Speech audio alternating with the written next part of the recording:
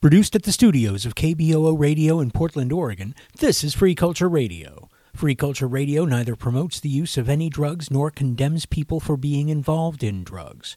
To the extent that drug use presents problems for individuals or society, those problems are made worse and more intractable when people who use drugs are treated as others and ignored, stigmatized, and even brutalized.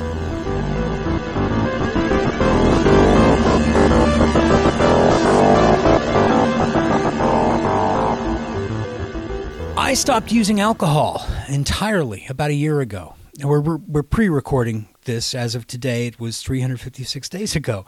My soberversary is in 9 days. Long story, so I'll just cut to the chase. I like the taste of beer. What I want is something that has flavor, has character, has the mouthfeel of a good IPA, just without the buzz, without the alcohol. You know, a few years ago, that was really hard to find. That times change. Which brings me to my guest. Larry Sador is the founder and brewmaster of Crux Fermentation Project in Bend, Oregon. Larry, how you doing? I'm doing great, Doug. Beautiful day here in Sisters, Oregon. So let's start from the top. Crux Fermentation Project. Now I thought Crux was a brewery, but fermentation? Well, what's up with that? I've been fermenting stuff my entire life. Well, probably started when I was 7 or 8 years old, but I love fermenting stuff, whether it's sauerkraut, pickles, cheese, you name it. I love it. So now I was looking at your website. You have a couple of products that's what I got you here to talk about, actually. That's your NoMo non-alcoholic beers. What made you decide to try getting into this NA market? Redemption. I have made millions and millions of cases of really non-alcoholic beer, and I really wanted to make a good one. So this was my chance to do it. So now, okay, so I'm torn between going to the part where I ask about yourself or continuing to talk about your IPA. Tell me about yourself. You're not one of these beer bros who made a bundle in crypto down in the Bay Area and decided to try something different up north. You're actually from around here. Oh yeah, I'm a native. I have been brewing beer for 49 years and kind of coming up to 50 here pretty soon. And I love beer. So tell me about these non-alcoholic. You have a regular and a hazy. Yeah. So what I've done is that I challenged my head brewer and my other brewers to come up with a non-alcoholic beer. And I've failed. I've failed in my first 35 years of making non-alcoholic beer, and I had an epiphany with my brewers and came up with a non-alcoholic beer that actually tastes like beer and it's wonderful to consume. You don't have to be made to drink it. You can drink it because you like it. And they're hoppy, they're hoppy and they're fairly low calorie. They're 30 calories in a 12-ounce can, and they're malty. They're great. So I have two versions. One is an IPA that is essentially based on the Mosaic hop, so it's very hop forward. And then I have a second one that we made, which is a hazy, and it lives up to its name. It's a hazy beer. It's also 30 calories, and it has a pretty significant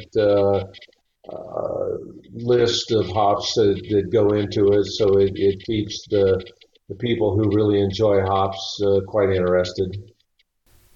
Huh? Because that's my. I'm just stuck on that 30 calories in a 12-ounce. That's the amount of calories from the alcohol. My heaven. How much you also do regular beers. What would a regular IPA, the calorie count? Oh, I would say typically we run about 175. Okay. Yeah, it's you're getting an intense product, and it takes calories to make it intense. And the difference, though, which actually leads to the next question, because Crux, as you mentioned, Crux is located in Bend. It's a beautiful place. It's such a beautiful area. There's lots of outdoor sports and recreation. Have you been seeing any connections? Is there any synergy between these sort of active lifestyle people and the non-alcoholic beverages? Oh, absolutely. There's two takes on it. One take is I just did a 100-mile bike ride and I deserve a beer. And then there's the other take on it where I'm going to have a beer during the ride, increase my electrolytes. I just enjoy beer, but obviously I can't drink beer while I'm doing something intense. So yeah, it's a little of both. And I think the other thing that's really happening out there is the word is getting out slowly. What are the first things people usually think of a non-alcoholic beer? The word yuck kind of usually comes to mind, and we're changing that. And so I think that as we move forward and the word starts getting out and people start sampling and such, I think you're going to see a huge shift. Just for example, I mean, the European malt beverage market is composed of about 12% of its sales in non-alcoholic beers, and the United States is maybe 2%. So my vision is we have a long ways to go. Well, and the Europeans too. I mean, the Rodler, you'll find them around here, but occasionally. But it's very low alcohol. It's just fascinating. I mean, of course, some lifestyles are a little less active and more self-indulgent. That's not a judgmental statement. I'm referring to myself. I enjoy a good meal. Typically, my beverage choices are, well, there's water, there's soda, coffee or tea, the water sparkling or still. I mean, it's a little boring, but also, green tea with a hamburger. It's just a pairing, and then there's the extra calories. I mean, a soda, and I'm not doing that diet stuff. Better living through chemistry and all that, but not anyway. And yes, I am an omnivore, so I want to, but how do the non-alcoholic beers pair with, say a hamburger or a steak or a grilled salmon? Well, I had a bratwurst for lunch today, and I had a Nomo IPA. Fantastic. It was great. I'm working around the house today and using tools and such. So I didn't want to have a regular beer. So it was a fantastic pairing. Are restaurants showing interest? I mean, even people who don't use alcohol have to eat. I'm pushing 60. I don't want to order from a kid's menu, and I do enjoy sitting outside and having a meal once in a blue moon. Why not? How can we? Are more restaurants starting to carry? How can we get more restaurants to carry non-alcoholic beverages? It's an informational thing. We were authorized to sell our product Nomo in Safeway, I think, for 120 stores last June. And I don't know the number, I'm kind of guessing here, but I would say maybe 80 of them are actually carrying it right now. And so it's one of those situations where, they're thinking of their dad's NA, Pabst NA, Getz NA, that was just, it tasted like scorched tomato juice. And so why would we carry that? And now the word's out there. And so we're seeing a demand from restaurants wanting to have our NA. And surprisingly, we're starting to get inquiries on, can we get that in a keg? So yeah, I think you're going to start seeing a lot of draft NA beer in bars and restaurants. Because, I mean, yes, cans are efficient. They work. You can pour them into a glass. It's lovely. It's fine. But it's true. The draft, It's just. Oh God! I hope that they. So now you've been fermenting all your life, but how did you get into beer? What turned you into a brewer? Well, I didn't. I went to Oregon State University. I was a food science major there, and I did a work study program with the enologist at Oregon State, and I was going to become a winemaker. And I didn't. Well, I didn't. I wasn't born with a lot of money. I'll put it that way, and I didn't have much business sense. And so I started to try start a winery, and it would have been 1972, which would have made me like the third winery in the state of Oregon. Well, my business plan presentation didn't exactly pan out, so I was headed up to Alaska to work in the pipeline. I'm pretty good with heavy equipment, and had a friend who was an engineer up there, and so I was going to make a bunch of money, come back, and buy some ground to start a winery. And I happened to stop by the Olympia Brewing Company and see a friend of mine, that fellow classmate, and he went into brewing, and he convinced me to go to work in the beer industry. And I was a little afraid to do it because I was afraid it was going to be rather boring. And let me tell you, it's been anything but boring. So it's been a great ride. So that's how I got into the beer industry, kind of the side door of the wine industry. And now, so you started in the Yellow Bear, the Oli. How long you been with? Yeah, was Crux your first like craft brewery? Oh no. My journey is I worked for Olympia for 23 years, then went to work for a hop company in Yakima, Washington, and then I was the head brewer, the master brewer at Deschutes Brewing for 8 years. And while at ending my career at Deschutes, I started Crux. This is a conversation with Larry Sador, founder and brewmaster at Crux Fermentation Project in Bend, Oregon. We'll hear more in a moment. You're listening to Free Culture Radio. I'm your host, Doug McVeigh.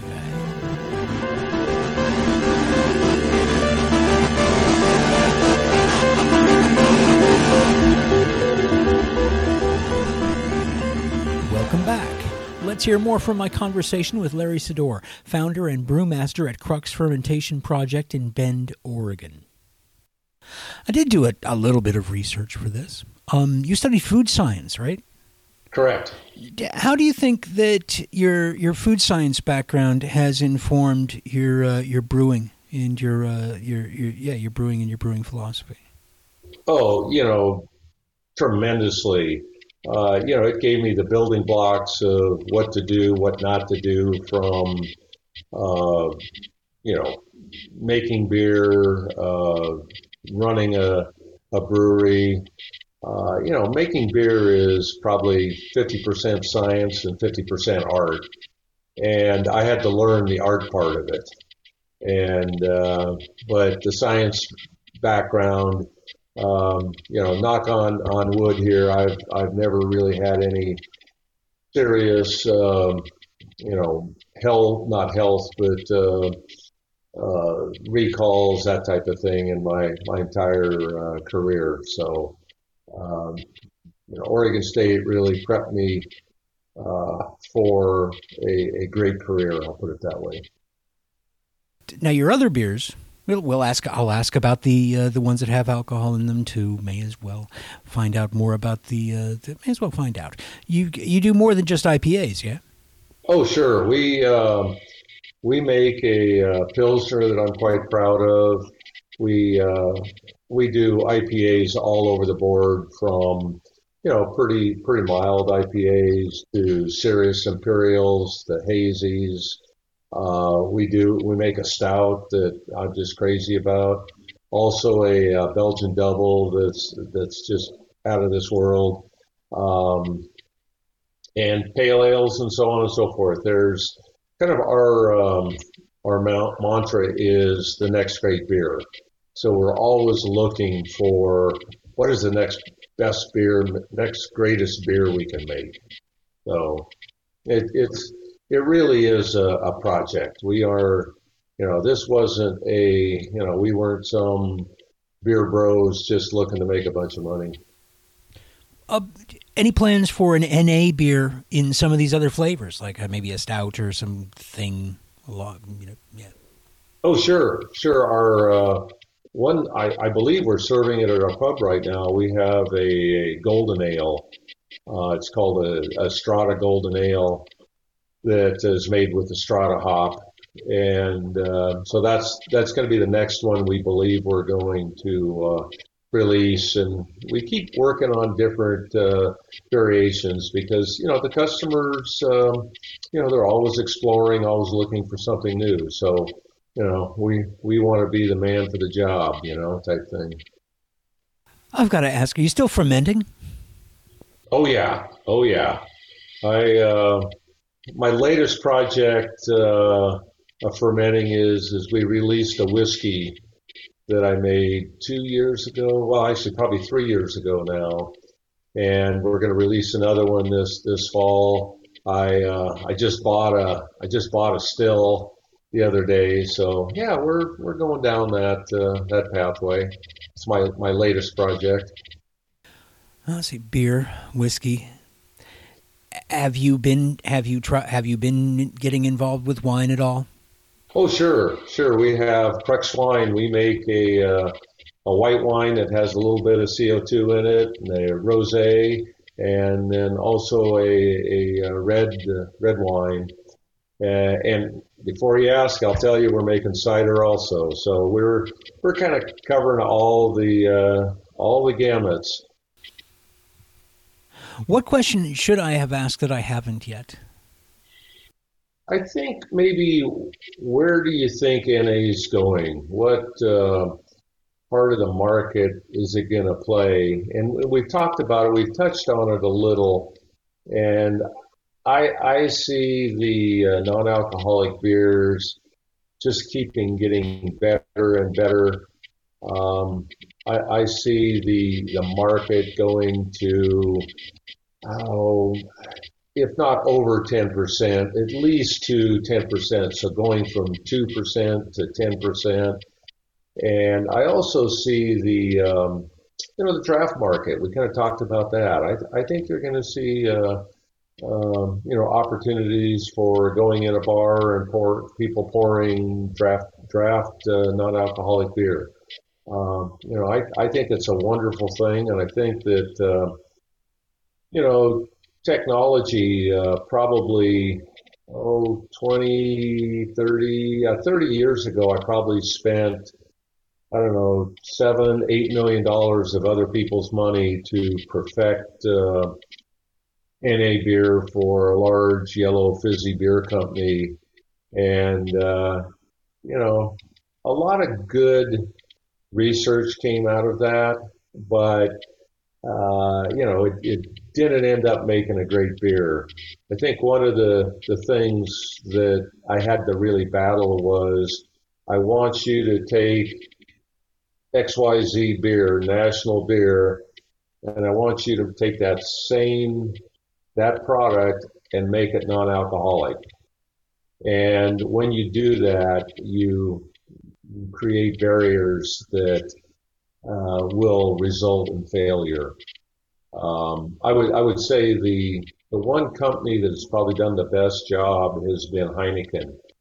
Heineken has done a fantastic job in creating a kind of a light lager, non-alcoholic beer. Which, if you're into light lagers, yeah, I love the taste of an IPA. You're gonna love Nomo. It's that hop thing. It's just that hop thing. You used to work in the industry, you said. Yes.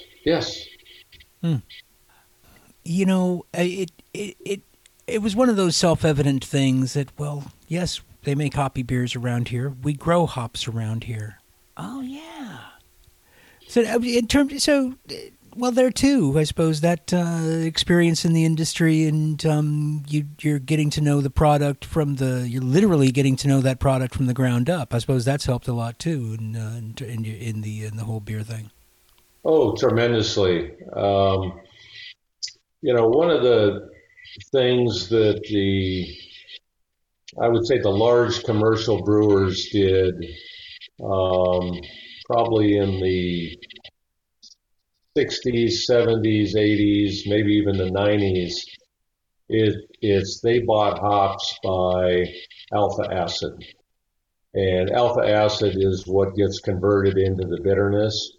And so they were looking at beer as a single dimension, and that dimension being bitterness. So in wine, you have acid. If you have, like, say, a wine that comes from the Central Valley of California, unless they do some enhancements, it's going to be what we call flabby. It's just not great. Versus going over to Napa or the Willamette Valley, you're going to have wines that have more acid in it, and those are going to be bright and sharp and clean. Beer without bitterness is flabby. And so what the brewer does to make it more drinkable, more pleasing, you add bitterness to a certain level. Well, one of the demises of the hop industry was the brewers just buying an alpha acid. The cheaper the alpha acid, the better. Well, what they didn't pay attention to was the essential oils that come with the hops. And now I would say the majority of craft brewers that are out there are buying hops on the essential oil content. And those essential oils are the things that you are addressing. I mean, they bring in, rose aromas, flavors, citrus, pineapple, you name it. The list is endless of all of the great flavors that the hop essential oils bring into play. As you're saying that, I'm just starting to chuckle because I remember that the hop plant and the marijuana plant are related somehow. That's that these plants are related. And because you're talking about the particular acid that was the only thing that brewers were paying attention to, but there are these oils and these other things where the flavors are coming from, and think, sort of like with you wouldn't know this, but the marijuana plant, for the longest time, people just focused on THC, the one of the cannabinoids, one of those psychoactives, just that thing, and they really will just make it stronger and stronger, get a higher THC kind of. That's all that people were really paying attention to, when actually the plant, there's a lot more to it. There's terpenes, the things that are flavors, and where you're getting the aromas and the particular flavors of pinene and limonene that are in there naturally. And this is what, as people become more connoisseurs and become more aware, this is what the people, especially the growers, are paying more attention to,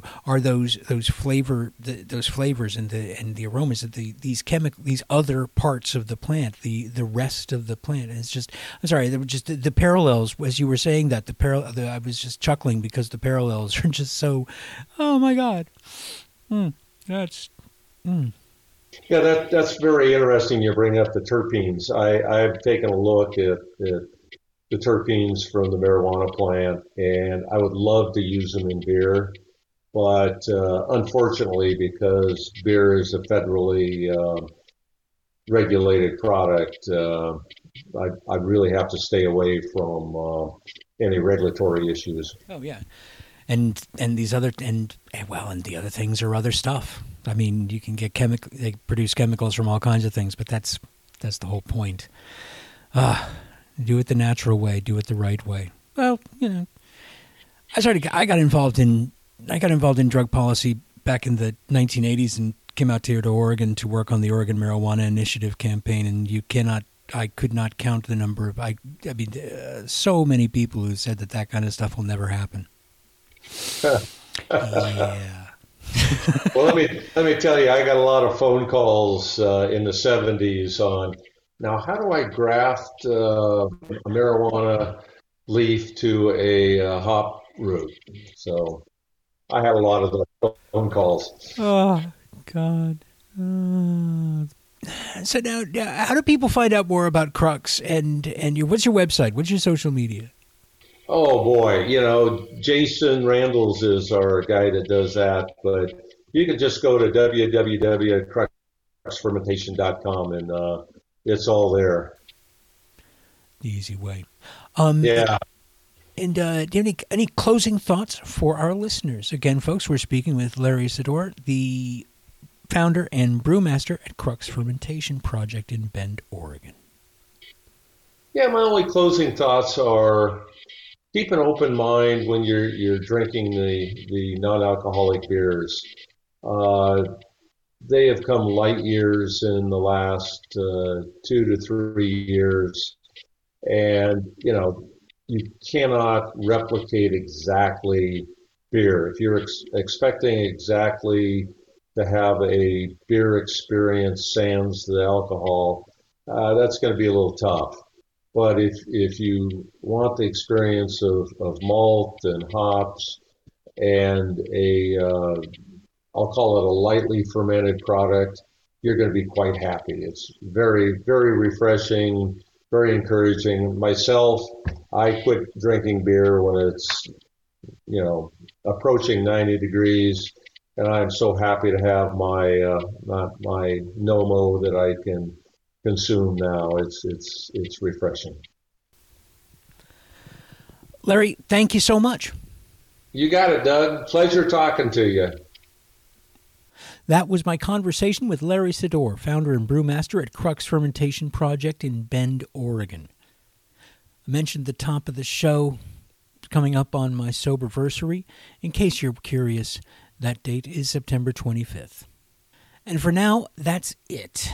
Thank you for joining us. You've been listening to Free Culture Radio. I've been your host, Doug McVeigh. I want to thank my guest, Larry Sador. A big thank you to everyone out there fighting for civil rights, human rights, and social justice. And thanks especially to you, dear listener, for your support. You make it all worth it. Free Culture Radio is a volunteer production for community radio and syndicated via the Pacifica Foundation Radio Network's audio port service. Theme music for Free Culture Radio was composed and performed by Tom Nickel and Four Dimensional Nightmare. Free Culture Radio is available as a podcast or direct download. Find links at the website kboo.fm/freeculture. Free Culture Radio is on Facebook. It's at facebook.com/KBOO Free Culture Radio. Please give it a like. And you can follow me on Twitter. I'm at Doug McVeigh. We'll be back in a month to continue our examination of drugs, drug cultures, and the influence of drugs on society. Thanks again for listening. This is Doug McVeigh saying so long. So long!